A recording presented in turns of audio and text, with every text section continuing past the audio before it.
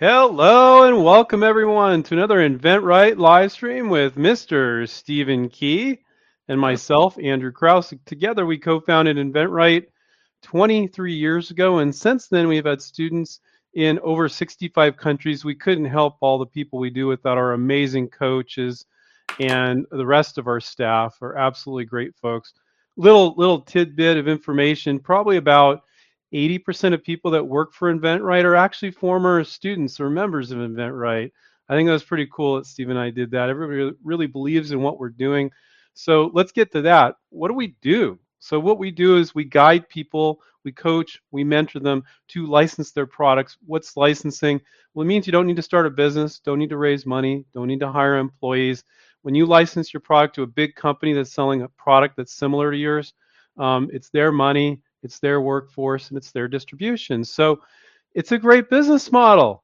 You don't need to start a business. You don't need to raise money. You don't need to take all that risk. You can keep your day job or your business. Andrew, Right? I think the biggest benefit today is speed, and the best protection today. Everybody's worried about, oh, someone's going to steal my idea. You guys, stop doing that. When you license to one of these companies, they've got a legal team, they've got distribution, they've got relationships with retailers. They're fast. So it's the Mm-hmm. best protection you could possibly have. Yeah. And I always like to joke, which isn't really a joke, I really mean it.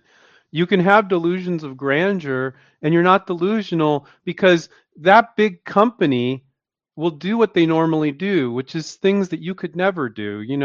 Maybe they're selling 500,000 units a year, maybe 50,000. It depends on what they typically do. But for you to start a business from scratch and do that kind of volume and have distribution, that would take years and years and years and years.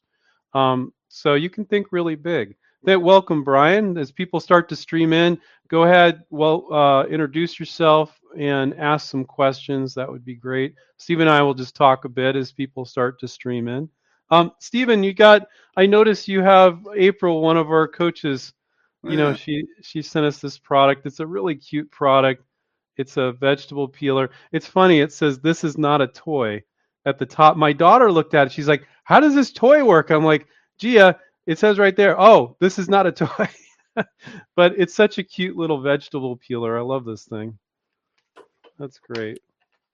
The caterpillar. I The love it. caterpillar. Yeah, yeah. Now, sometimes, Stephen, people see kind of some of this stuff and they don't realize a lot. Some of our students are doing like medical devices or industrial products or all sorts of things that they might not see on our site because, like, we've got the companies the inventions for sale page with our students' licensed products. You can buy their products right now on our website. We're having a giveaway where we're giving away 3 of our students' products a week. So if you go to inventright.com and click on inventions for sale, you can enter that giveaway every week this month. Every week, keep entering. Okay. And we ship them our students' products.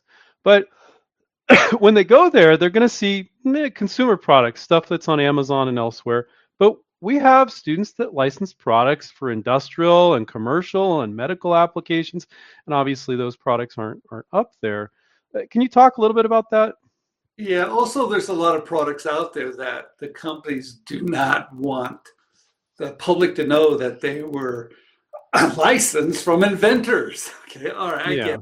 Because some of it they wanted to make those announcements themselves and they wanted to have their own ownership. So those aren't up there. But Andrew, we did that I think last Christmas. We wanted to celebrate inventors by saying, hey, look, if you're going to buy a gift, and if you are an inventor, why don't you go over there and buy a gift from a fellow inventor and show your support? So it's called Yeah. Inventions for Sale. You can't miss it at inventright.com. But what's really great about it, we're going to do giveaways. So please check it out, you guys. Sign up for the giveaways to support your local inventor, and we're going to be happy to give those gifts away. And you get to pick one of their products if you win. So that's cool. And then Absolutely. we'll ship it off to you. Andrew, I'm going to do something today, and everybody you're listening, tell me if you have Uh-oh. give me a thumbs up on this. I'm going to talk about the 16 different reasons why your product idea might be getting rejected. That sounds great. Well, I mean, not great that it's getting rejected, well, great that you're going over it.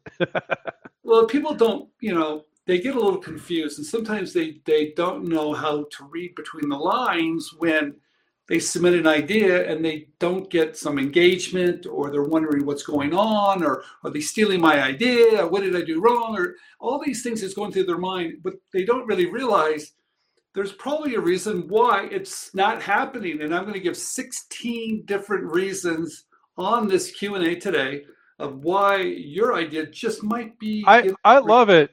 I would do that. I would do that like now, Stephen, because just a suggestion. As you go through those, if people have thoughts, oh, but what if this, Stephen? I know you said that, but what if this? So if we want to kind of base a lot of the questions today on the stuff you're saying, because All right. you know, people, you're saying something and then people need to type it back, then we can further elaborate in some of these too. All right. Hey, you guys, there's so many. I had to write them down. In fact, it's in a chapter that I'm writing for one of my books. Okay, here, number one, your marketing material, your sell sheet or your video is just not selling for you, right? I mean, you've created this one-page advertisement of your product, and maybe you have a 1-minute video showing how your product's working, the benefit of your idea, but it's not done very well. In fact, that sell sheet, maybe it's just too amateurish. I hate to say it. I know a lot of you are doing it yourself, and Andrew and I see so many of these that just look terrible. I hate to. You're trying not to say terrible. But they think they're doing a good job. They're doing it themselves. Maybe they've took a graphic class, whatever. They're cutting and pasting on there. They're terrible. And so that's not helping you. In what ways are they terrible? Oh, maybe the images are all the same size. You can't read it. The benefit's not clear. The one-line benefit statement at the very top is always wrong. Yeah. Always wrong. It's about features and it's got to be about benefits. They always get that wrong. So that could be one reason why your material is not great. Now I'm going to give a plug here real quick, you guys. We do help people with their sell sheets, creating 3D computer graphics of their prototypes. So they don't even need a prototype. We do that for people now. And we make sure it looks fantastic. And we've done thousands of these sell sheets for people. If you're interested, go to our site, InventRight Design Studio. You can find it. Maybe Andrew can put a link up there later. That if you need that type of service, we're willing to help you do that, because we do it for a lot of people. We do it for our members, but we also do it for the public too. All right, Andrew. Number 2. Mm-hmm. I think this is so. You got. How many do we have? 16 or 17? You said. 16. This is great. I love that we're going to go through these. And guys, start typing stuff in. If you have something to expand on any of these, either it's a comment or a question or anything like that. Yeah, number 2, and I think this is so common that it's mind-boggling, and we see this too, Andrew, and you know that you're sending your idea to the wrong company. Mm-hmm. You think it's the right company, and I'll give you an example. You've got this kitchen gadget. It's a gadget. It's great. It's brand new. No one's ever seen it before. It's wonderful. And you send it to this wonderful kitchen company, OXO, because you go down to the retailer, you have their products, OXO, they're everywhere. They've got great distribution. You love the company. They're a kitchen company. You have a kitchen gadget. You're thinking this is perfect. So you send it over to them, and you don't realize, because you haven't really read about who they are. And you know, because when we know, because we're, Andrew, we know what companies and what what they're doing. Our coaches know the companies very, very good. So we really know the industry, we know the companies, but most people don't know to do this type of work. So what happens is you're sending it to the wrong company. And when you do that, you know what happens? They put you in the amateur camp. And sometimes you can't even get out, right? Because you wasted their time and they know you're an amateur. So here it is. OXO, give you an example. They don't do gadgets. They don't do anything new. In fact, but they don't say that on their webpage. So you have to read between the lines. What they do is they take everyday items that have been selling for years and years and years. Everybody uses them, but just makes them better. Mm-hmm. But they're a kitchen company, but I've got a new kitchen gadget, so I think it's a good fit. It's a terrible fit. So you have to be able to read between the lines of what companies are looking for. That is probably one of the biggest mistakes we're making, and those companies do not like it. In fact, that's the biggest complaint they told me. Well, let's talk about reading between the lines.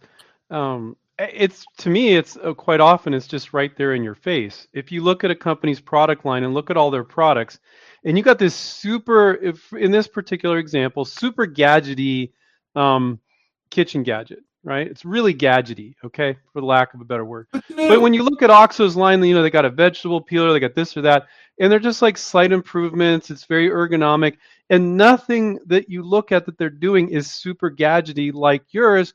You should be assuming like, oh, this product does not fit with this company based on looking at their product line.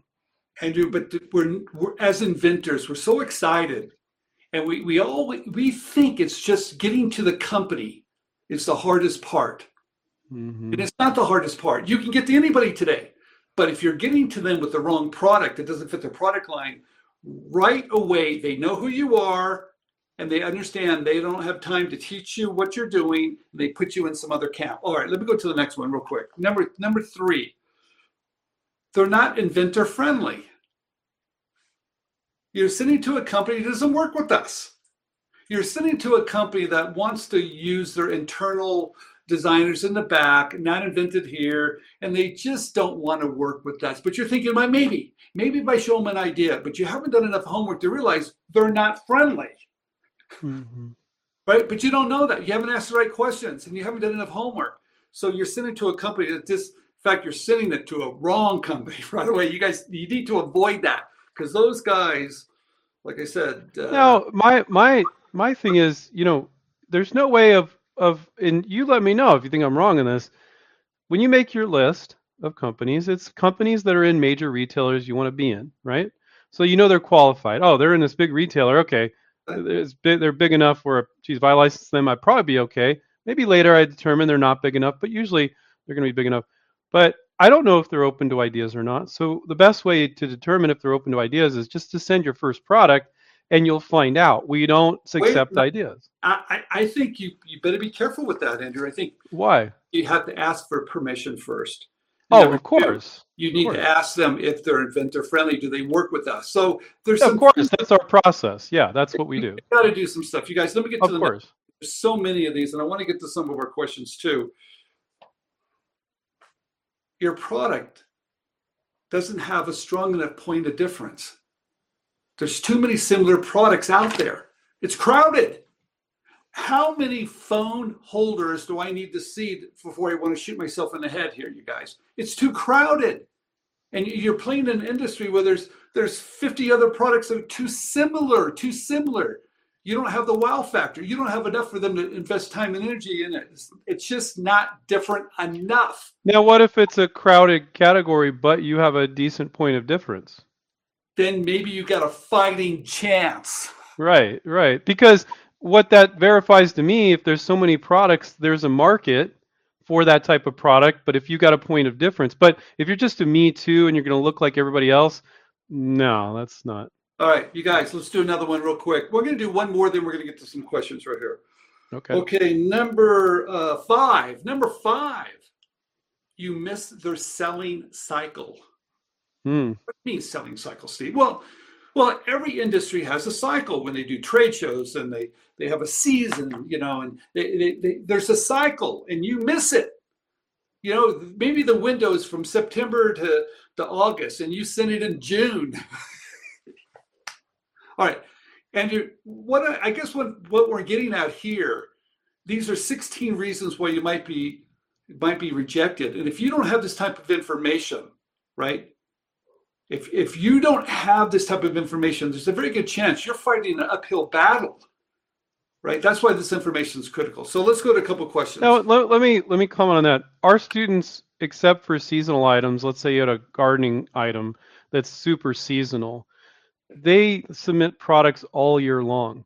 But once you're in an industry and you're submitting a lot of products, you might realize there is a bit of a cycle. And I would say if you realize that, then you can, but you wouldn't advise a new InventRight student to go, oh, you got to wait 4 months before you can start submitting. We don't do that ever. No, just realize this. They'll tell you there's no cycle. They will tell you that. Mm-hmm. We look at ideas anytime. Yeah, bullshit. You heard me say it. I never swear. Bullshit. There's a cycle. There is a cycle. Now, maybe you want to build a relationship and get to know them. Perfect. I understand that. But just realize if you hit it at the right time, your chances are going to increase. Right. All right. So let's get to some questions. God, did I swear, Andrew? You did. You don't normally. I pulled a Mark Courtney, man. Yeah. Let's not go there. Let's not swear too much. I swear so little. I was doing it on one of my streams once, and people were like, "What's Andrew swearing for?" I don't know what's going on here. You were getting out of hand. Joey said, "I'd love to schedule a consultation with you guys. Is that something you guys still offer?" Yeah, you can go on our website, or you can give us a call, and you can talk to us. And we're going to tell you about the program. We're going to ask you a little bit about yourself. We're going to tell you about our coaching program. So. Yeah, you'll never get us on the phone. What do you mean, Andrew? What are you talking about? We pick up the phone. Of course. We're pretty good about that. He's joking. Okay. So Joey also said, I'm curious about the story of Teddy Ruxpin, who was always in the background. That's the one toy I wanted so badly in the 80s. I was a kid, for some reason, never got one. So, Stephen, what was your involvement with Teddy Ruxpin?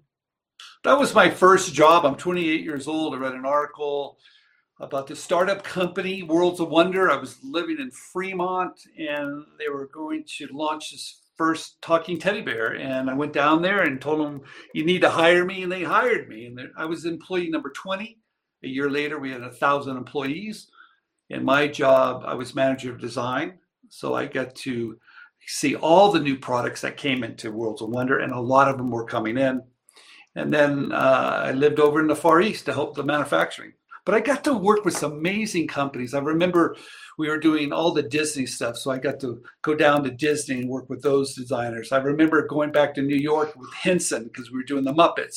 It actually was such a great part of my career because I got to see the inside of companies and what they were looking for and why they took some ideas and why they didn't take others. So it was a great experience. It also helped launch your career as a product developer and licensor because you saw the inventor of Teddy Ruxpin making $1 million a month, right? And you're like, shit. I'm gonna swear. I'm gonna say shit. Right? I should be doing what he's doing. Well, Andrew, I remember that day like it was yesterday because I'm in China on the manufacturing line of Teddy Ruxpin. Mm-hmm.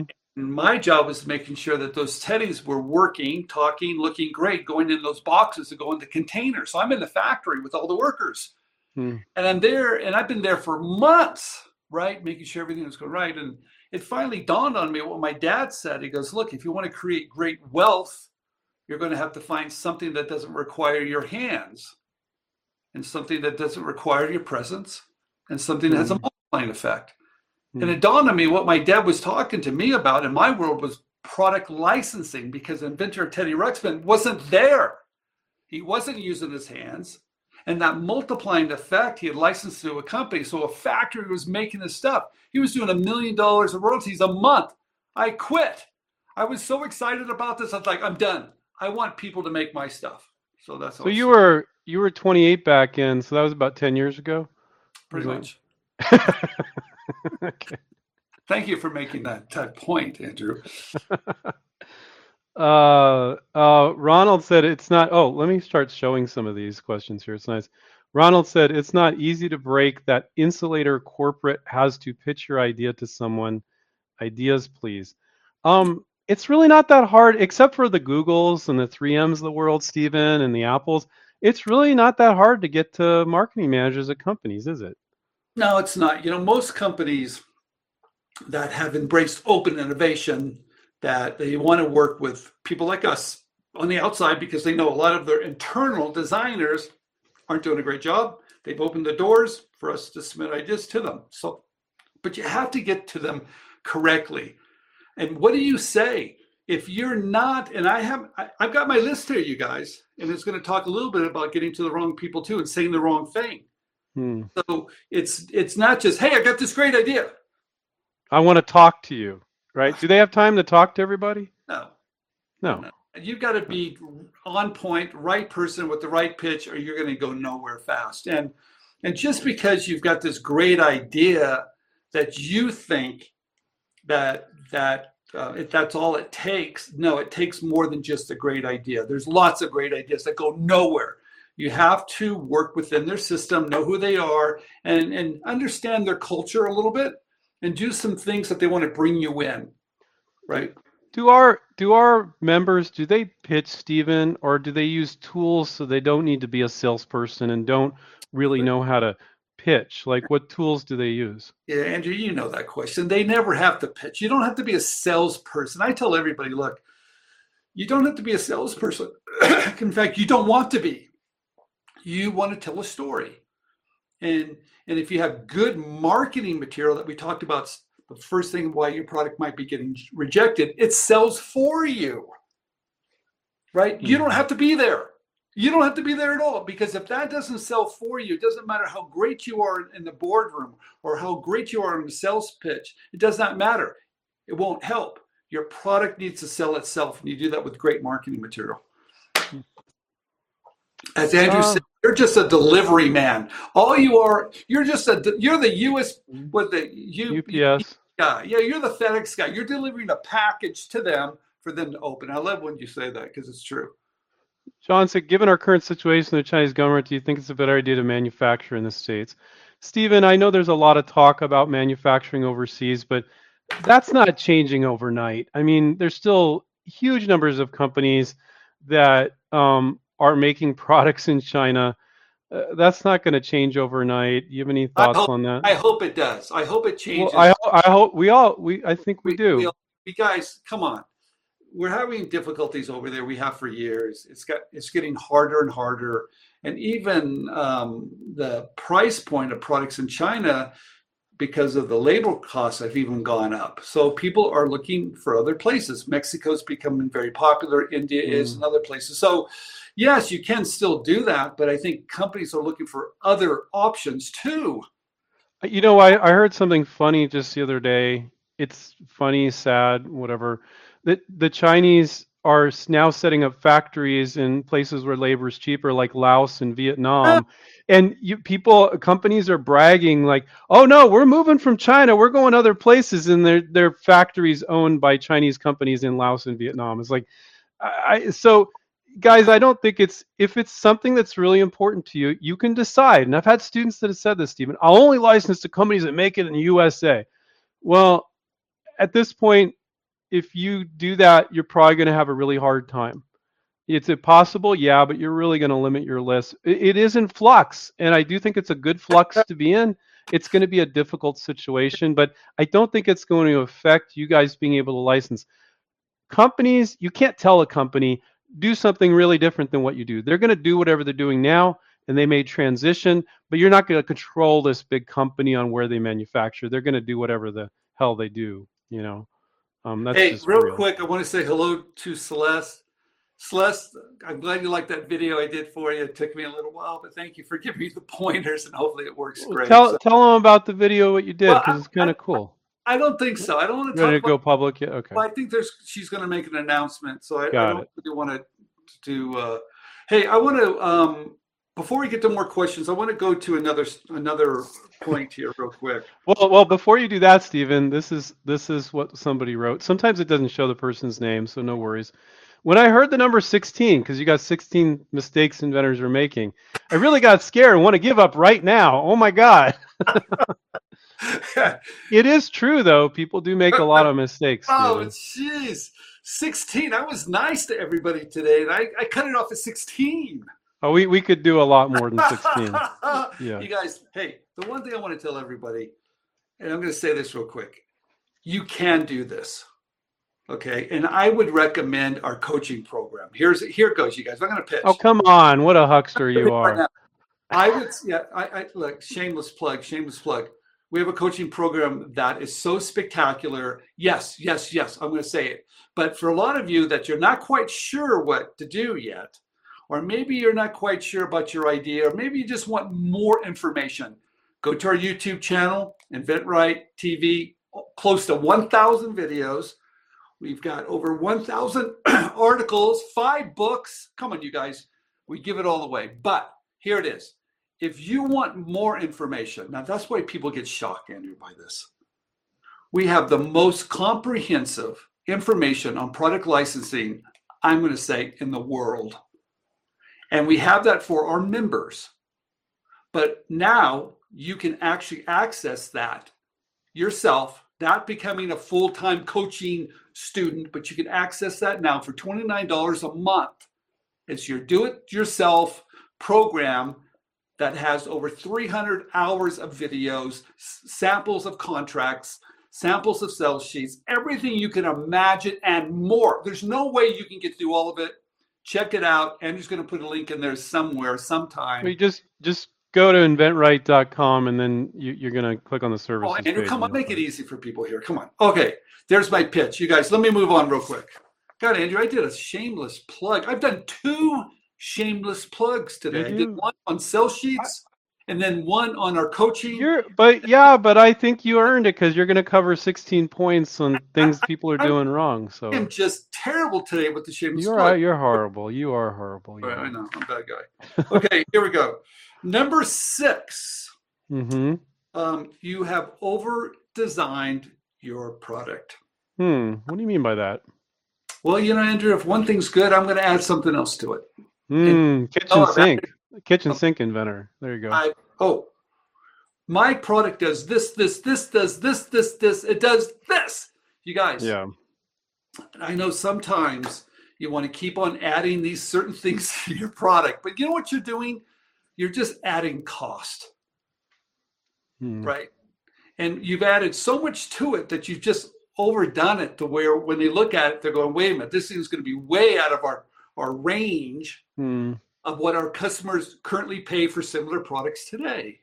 We might have a range from $19.95 maybe to $29.95, but with all the bells and whistles you put to it, now it's $59.95 or whatever. It's not going to work. So stop. But how do you know? How do you know how much is too much? How much is too little?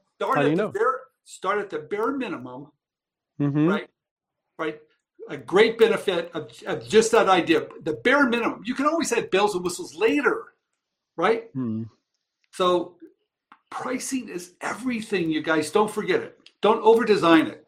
You know what looks really crazy when you try to cram all those, when the Swiss Army knife kitchen sink inventor tries to cram all those 15 features and benefits like into a sell sheet, then it's just like, whoa, okay, it's too much. And so we're speaking generally, guys. It depends on the product, but sometimes you need to pull back on what features you're going to include. Okay, number 7, you're submitting your idea to what I call dinosaur companies. Those are dinosaurs. Companies that are asking that you need a patent before we'll even review it. Now, there's not a lot of those guys out there, but they do exist in some industries. And what they're saying to you, basically, we don't care what you have today. You have to have a patent. They really don't want to work with you. They're dinosaurs. They don't want to work with you because they're putting this wall, because it's not about patents, right? Because you can work around a patent. It's about timing. It's customer service. It's about all this stuff today, but not about a patent. So when they throw this thing in front of you, know what they're saying? We're a dinosaur, and we're going to require you to do this. And they know that you don't have it. So go away. And those same companies, another thing that makes them a dinosaur is when you look at the products they sell, you can see they really haven't done anything very new in a long, long time. And sometimes those dinosaur industries, you'll notice there's not a lot of as many players. It's like 5 players and none of them are doing anything new. They're just maintaining their current market share and they're not being innovative. And then on top of that, they're insisting you have a patent. It's like, well, shit, I could have a patent and they're still not going to be interested, Stephen, because they just don't move the needle on innovation. So insisting on issued patents, ridiculous. When you look at their product lines, nothing new in forever. Those are how we define dinosaur companies. Run from them. Hey, you guys, I'm going to get this one question here that has to do with one of the points that I just made about OXO, right? And OXO has a submission portal. Now, if you've been listening to us for a while, you know I'm not wild about submission portals, but OXO Mm-hmm. has one. And I have to tell you, out of all the companies out there, their submission portal works. And Andrew, I don't say that very often. And the No, you reason never why, say that. You say don't use them ever, is what you say. ever, don't ever use them. But this is the one company I would recommend to use it, and I'll tell you the reason why. And I spoke to the president of OXO a couple of years ago, Alex Lee, and he was an industrial designer himself, and he's looking for those ideas. They take it really seriously over there. That's the one company that you can submit to, and they will get back to you in a timely fashion. They work with us. Most of the products at OXO, just so you know, are being licensed from either us or design firms. That's their model. So they take it really, really seriously. That's the one company. Now, you guys, you know how I feel about these portals. If any portal requires you to pay for it, run for the hills. It's garbage. Here's the other thing. If there's third-party portals that want you to pay for it, if they don't show any results, You mean like success and licensing deals closed, you mean? Yeah, but they're charging you money? Forget it. It does not work. But I don't like portals overall. I don't like portals because I think that little submit button is so tempting for you not to do any homework, but they just don't work. Now, Stephen, some people might think you were contradicting yourself earlier, but I know you're not. You're saying OXO doesn't want gadgets. And, because they don't do gadgety stuff. They do slight improvements. It's ergonomic. It has a little extra benefit. But you're telling me you just said that they do license products. So as long as you look at their product line and your improvement or change would fit in, they are open to licensing, but they don't want something super gadgety most of their products are licensed. And we're just talking about one company. Every company is different, right? They really handle the portal beautifully. But I can tell you this. Sometimes I used to talk about them all the time. And when I do that, they shut down that portal. Well, they did shut down for a while. Alex was very open, and he came back, right? He came back to the company, didn't he? I think they shut it down because we were talking so much about that company, and they got a bunch of junk. They just turned it off. Yeah. So, you guys, that's the reason why, too, that if you're sitting on stuff that doesn't fit, these guys are going to shut down those access to us. Mm-hmm. So you got to send them good stuff. Okay. So there's a difference between our students and our fans. Sometimes our students are getting properly guided on figuring out which companies are right for their product. And sometimes when our fans are watching us and they're new to it, they're new, Stephen. So I understand. They're like, all they heard is the company's name and open to ideas. So they're just sending whatever, and they're not knowing how to evaluate if it's right. And we've mentioned companies in the past, and then they just get flooded, and then they're like, "Oh, can you guys knock it off?" No, that's why we don't do it very often anymore. Those companies got upset with us. We had them on our YouTube channel. Companies looking for ideas. They got flooded. They were like, "Steve, take them down," because they're getting too many people that are too new at it. Right. So and that leads into something that, Andrew, I want to talk about real quick too. Mm-hmm. Someone asked us, "Who are our typical students?" Okay. There's no such thing as a typical InventRight member or student. There's no such thing. I agree. We have people that are very, very, very new at this. They're just at the very beginning of it, right? And they want good information. They want their hand to be held. They want to make sure they're doing everything right. And they're learners. They realize how important it is to have someone help them learn a process, but they're very new at this. We also have another group that comes in that has done some things. Maybe they filed a PPA, they've done a sales sheet, they've done everything, and they've done a couple of things, and they call themselves too far along. I really love it, but they're really not. And they realize it very soon that because things aren't working. And come to us, we're like, no, you're not too far along. You've just started. You're at level 1, and we want to get you to level 3 or 4. So just because you've done 2 things, you're not far along. In fact, it says to us, you're ready. That's all it says to us. You're actually ready. You've committed. You've educated yourself a little bit. You are perfect for us, right? Now, the other group that we see quite a bit are people that have ventured, right? And they ventured. They want to manufacture, and they realize, I don't want to do that. They realize It wasn't. It sounded easy. I could get product made. I could put it on Amazon, but it's not working. 10,000 units in their garage, and they're like They're, losing money. I've seen a wide range of people in that category. I talked to a guy in Florida about 6 months ago that was in the hole $1 million. And then I talked to people that are doing actually quite well with that sometimes on the other end of the spectrum, but they're like, I'm suffering. I'm drowning here. I know a big company can do better. Most people are like in between, they're selling 50 units, 500 units. Some people are like, Andrew, I'm making minimum wage. I want to do better. I know a big company can do better than myself. maybe they want to scale too, Andrew. So they're always asking me. I'm current, and that goes back, you guys. That really parlays into this one I talk about now. Selling your product online, right? License an idea if you're currently selling it online, and yes, you can. In fact, sometimes it's perfect, right? You've gone online, you're selling it. You've got proof of concept. People are buying it. And you've got a great story to tell. You've done a great job. Okay. Yes. Companies can look at that and go, wow, you have taken away some risk. You're perfect for us as a student, because we can help you now bridge that gap to make sure those companies see it correctly. But here's what goes wrong too.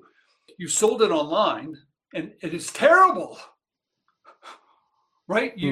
You have inventory in your garage, you sell it online, and you don't have any test results. You haven't captured testimonials. You haven't done all these things right. So when a company sees it and looks at it and goes, it's not working for you, and it just might not work for us either. Yeah, it can seriously be a negative. It's like, well, how many units are you selling? Well, I sell 50 a month. They're like, yeah. So that could be a negative. Yeah, you have to be skilled on how to tell your story correctly for them to say, all right, I'm still interested. Okay. Now, on the other side of things, 95% of our students have never sold a single unit, and they do licensing deals because you can let them use their imagination about the potential for the product. But Stephen's right. You could sell some units, and now you got to make excuses for why you're selling so little. And you go, well, I was just testing. And, so it can be advantageous, but it can actually hurt you too. We have students too that have licensed 20 ideas that are still students. We also have big companies like the Smithsonian. So the Smithsonian has their own legal department, their own licensing department. You guys, the Smithsonian, they have their own licensing department, but they use us because that's how specialized it truly is, right? Yeah. So it's a full range that we are members at InventRight, from easy ideas to complex ideas to starting out. I've been in the game. I'm not doing as well. I want to scale, or even if I'm a company, it's all over the board. Okay, so let me get to the next one real quick. Number 9. Now this is unusual, you guys. It's not common, but it does happen. You've got some great idea, but it can't be manufactured. They can't do it at a price point that even makes sense. It's too expensive. It could be a machine, or it could be like you've done something to it that the mold's too hard, is a two-piece mold, or the investment's too much to get started. But there's something about it. It's either it's over-designed, like we talked about, or the cost is too much, or it even takes a new piece of equipment that hasn't even been made yet. That's a barrier for them to say, that's too much risk. Right? That's number 9, you guys. We don't see that often, but it does happen occasionally. So you have to be concerned about, hey, can my idea be manufactured at a price point that makes sense? And am I reinventing the world with some idea that couldn't even be made? But, we've had many students that come across some sort of problem there, and we're able to help them fix it. Or we're able to help them respond to the company. Company can look into something here or there, make a tweak, and fix it.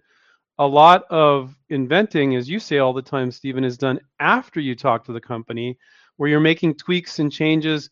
But I think new inventors, they think that, it is what it is and it's not going to change. And that's not really true.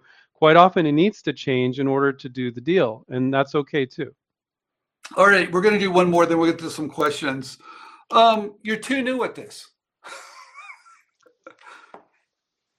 And you don't know what to say in the right sequence, and you think you're doing everything right, but you're being too unreasonable. Something came over to me with a great idea, And the person was asking, he says, look, I'm going to ask for a $10 million licensing fee. Yeah. Wow. Okay. Where did he get that idea? I don't know where that idea came from. Maybe he Nuts. thought the idea was so big that it warranted that. And maybe it does. But you guys, that's called top loading the deal. But if you're too new at this and they understand you're too new at this, they're going to have to educate you every step along the way. And let me tell you, they don't have time for that. And you could be a red flag the minute you say something out of sequence, or you say something like sometimes someone will say, look, I've got a call with the company. I'm going to start talking about my royalty rate. I was like, wait. That's out of sequence. Right. You're negotiating a royalty rate and you haven't even talked about some other things, and everything impacts a royalty rate. So right away, you're telling me and you're telling them, you don't know what you're doing here. And that's going to tell them that you're going to be painful. And I don't care how great your idea is. They see thousands, right? And so they're looking at this way going, this is probably someone that's going to be difficult. I'm glad you brought that up. They're not just evaluating your product, but they're evaluating you, but not the way that you think. You don't need to come across as a captain of industry. I think a lot of people are like, oh, I need to come across as super professional in every way. You don't, but you can't come across as wacky or unreasonable. So it's just about not coming across as a little bit crazy, and you'll be fine. But you don't need to be a captain of industry in order to do this. You definitely don't. Most of our students are not. Some of our students have never done any sort of sales whatsoever. They have never run a business of their own, and they're able to do it. So don't feel like that bar is so high. You guys can do this, but if you say the wrong things, they're going to be like, oh, we really like this product, but this person's going to be hard to manage. Like the guy that's asking for $10 million, or you're going to complain about the color they want to make it or something. He's a really sharp guy. I was so surprised to see it. I just said I haven't seen, I didn't even know what to say. I wanted to say, you're in trouble. You don't even know it. You're in trouble. Yeah. You guys, here's the other thing too. They're going to ask you questions you probably don't have the answers for, and you don't even know what they're going to ask. So that's why you really need some help here. John says to this, Sylvia hasn't assigned a mentor to me yet. Yeah, I'm gonna call you, John, right after this session, get you set up. You know what I like about that? Sylvia's one of our advisors. I want to talk about this, you guys. When you join our membership at InventRight, you get a coach, you get a senior coach, you get Andrew, you get me, you get the negotiation coach. It's a team of people. It's really a team. It's not by yourself. Sometimes when you're doing this by yourself, it's you against these giant companies, and you're by yourself. How's that going to work? It doesn't work very well. When you have a team behind you that's got more experience than they do, it works much, much better. And it's a team, guys. So I gotta put this in perspective, because they've got a team. They've got a team, and you're trying to do this by yourself. So anyway, but here's the reason why we're usually a stronger team as far as advice. A company, they're not licensing products every day. That's all we do. So when we guide you, you're always gonna be, I hate to say it this way, smarter than them. If they're trying to pull one over you or whatever, we're gonna see it right away. We see these patterns with licensing, because they don't do licensing every day. We do. So you'll always be more knowledgeable with us than them. I'm going to say this real quick. Josh has a great. If a company rejects your idea, how do you continue the relationship? There you go, you guys. There it is. They rejected you. Now what do you do? Did they reject you, or did they just say no to that idea? I don't like the word reject. Well, for whatever reason, it's not going forward. So how do you recover from that? Right? How do you build a relationship from that? Right? Because sometimes when our product doesn't make it, we're like, what do we do now? What do we do now? I look at this and go, look, you're just one step closer to a yes, because you're actually in the game. Oh my God, you don't know how close you are to getting a yes, because in order to get a yes, you have to get a no. It's they go hand to hand sometimes, you guys. So that no isn't a bad thing. That no is a great thing, because guess what? You are actually in the game now. But now you need to know what to do next. Okay. So Andrew, when you reach out to 30 companies and 28 don't show interest in this particular product, you made relationships with all 28 of those companies. They said, yes, send me the idea. And then they said no to the idea. That's how you make the relationship. You have established a relationship. And let's say there's 2 companies that showed interest, and maybe one falls off and you do a deal with the other one. So that's the way you process this. You utilize your product, your first product, to make a relationship. Them saying no to you to a particular product did not end the relationship. It started the relationship. okay. That's the way I look at it. Yeah, you guys, let me get through some of these real quick, because I'm going to rapid fire go through them, and then we're going to answer more questions. Okay, you reach out to a company that just doesn't have the resources. You went too small. So you can do 2 problems. You can go too big. You go too big to a company, they don't license much because they don't risk averse. They don't have to. You go too small, and the company doesn't have resources. You haven't targeted the right company. Okay, let me go to the next one. Okay, there it is. I said it. You reach out. What number are we on now? Well, the next one is number 12. You reach out to the big boys. You guys, I do it. Everybody does it. They don't license much. You got to find those right companies. That's a whole nother talk about who is right. Number 14. In fact, it's number 13. Companies. You reach out to a company. They've never done a licensing deal before. And Andrew, we're seeing more and more of that too. It used to be years ago where most of the companies were kind of new to it, but you have to educate them a little bit. You have to take them along. That takes some guidance. That takes a little bit of skill too. And not just when the company says, we never licensing anything before, can you send us over a licensing agreement? That's not the right strategy here. You've got to walk them through it a little bit. You've got to maybe do a term sheet. You've got to educate a little bit, but not just say, oh, licensing, here's an agreement. Our students do deals all the time, as you know, with companies that haven't done licensing deals before. But the first thing our negotiation coach Paul is going to say to them is, this is going to be a little bit more painful. Oh. This is going to take longer. And I think especially on those, without Paul's help, our negotiation coach, the deals wouldn't have gotten done. There's a different process for guiding a company that's never done a licensing deal than one that's done 15 or 50 or licensing deals. All right. Here we go, you guys. That was number 13, if anybody's counting. Number 15. They've just launched. Well, you went from 13 to 15? 14. I'm sorry, it's 14. 14. There's a lot here. Okay, 14. They've just launched a similar product. And your idea is fairly close, but it's different. But it's the same category because you reached out to them because they're in the same category. It's a perfect fit for them. But they just launched this new product. It took them a couple of years. They spent all this money on everything. And now you come along and go, hey, mine's better than yours. What do you think these guys are going to do? Just throw this one out? Just go. It's that good, Stephen. They're going to do that. Yeah. Maybe. Maybe not. I don't think so. Okay, that was number, which one? That was number 14. Yeah. We got 2 more, right? No, just got 1 more. I'm sorry. You promised everybody 16. There's one I'm not even going to talk about. Okay. I'm not going to talk about it. It's just too heartbreaking. I'm not going to talk about it. Okay. All right. Number 15. Here it is, you guys. Number 15. The person left the company. Common. You guys would be surprised how common this is. Yeah. Oh my God. People that are really good only stay about 2 years and then they get promoted to another company or another position.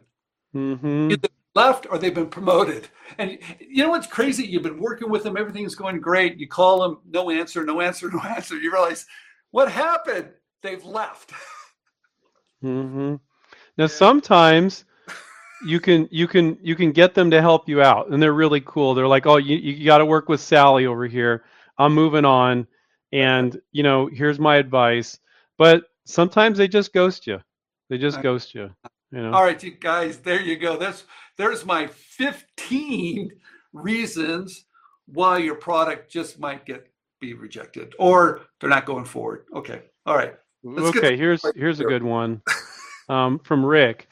That was really great, Stephen. Thank you. That was really great. He promised us 16. He only gave us 15, but he did a good job. Cheated you guys. I'm so sorry. He's cheated you guys. You guys should be really upset. I think you should write something in the comments about that. Yeah, please. Rick says, when I get a rejection, I ask for advice on why they rejected it and ask if I can reach out to them in the future for other ideas. Stephen, is there a right way and a wrong way to do that? Yeah, there is.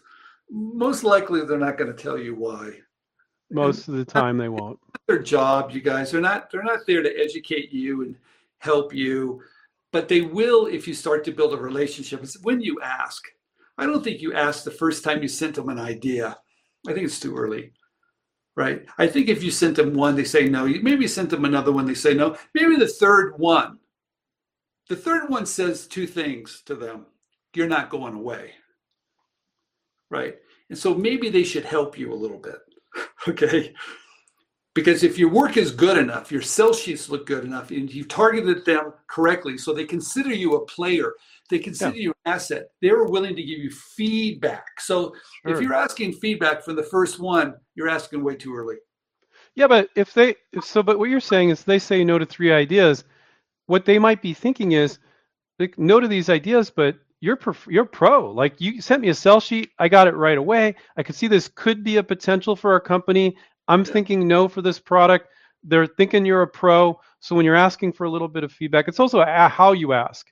I talked to this one company at the hardware show. They're doing gardening products, and he's like, I never give feedback, Andrew, because this particular gentleman, he's like, I had some inventors that were whining and arguing with me. And I'm like, arguing with you? He's like, yeah. He's like, I don't have time for that. So if you do ask, you ask very politely. You always say, I accept that this product's not a right match for your product line. If you have 30 seconds and you need to write anything about any suggestions you have or what you perceive as problems with this product, please let me know.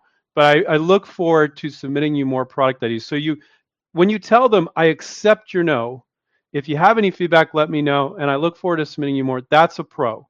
That's not what most inventors do. They start to get whiny, get upset, and some of them will argue and go, you're stupid. That doesn't make any sense. You're not going to license that way. What's interesting, someone on our YouTube channel wanted to know if they could show me their sell sheet. And I said, sure. I gave them my direct email, which is really simple. It's my full name, Stephen Key @inventright.com. So sure enough, the sell sheet came over, and I looked at it and I thought about it for a minute, because there was a couple things that were interesting about it, but the sell sheet needed to be fixed. It was not done correctly. But I went into the details of maybe why the questions companies are going to have. So I listed them. They're going to say, well, we can manufacture. What is the cost? You're asking us to do extra work. I mean, all these kind of things. And the person wrote back to me. They said, wow, I cannot believe you gave me that much feedback. Now, the reason why I did that is because that person has been following us on our YouTube channel. And I could tell he was being very polite, but he was watching, he was learning, he wanted more, he wanted good information, and I was willing to give it to him. So that's because he told me he was invested in our information, right? That I was willing to help him. So you guys, walk slow, build relationships, and then they'll give you some feedback. Good advice. Maybe we have time for one more here, and we're going to wrap up here.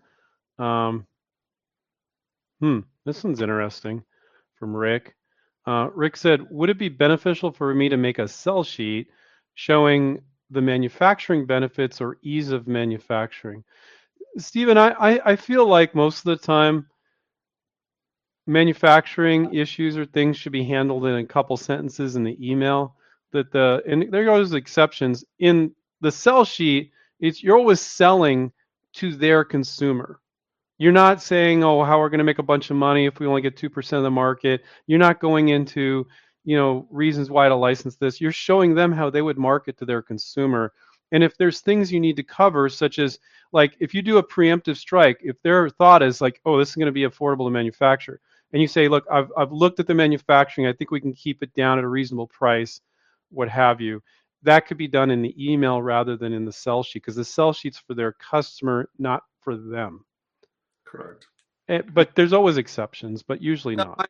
I agree 100% that, we were talking about different levels here. Right? When you file the PPA and made a sell sheet, you reach out to companies, you're at level 1. You're still reaching out to a lot of companies. You're not quite sure what to say. It's kind of new to you, but you're such a beginner at this.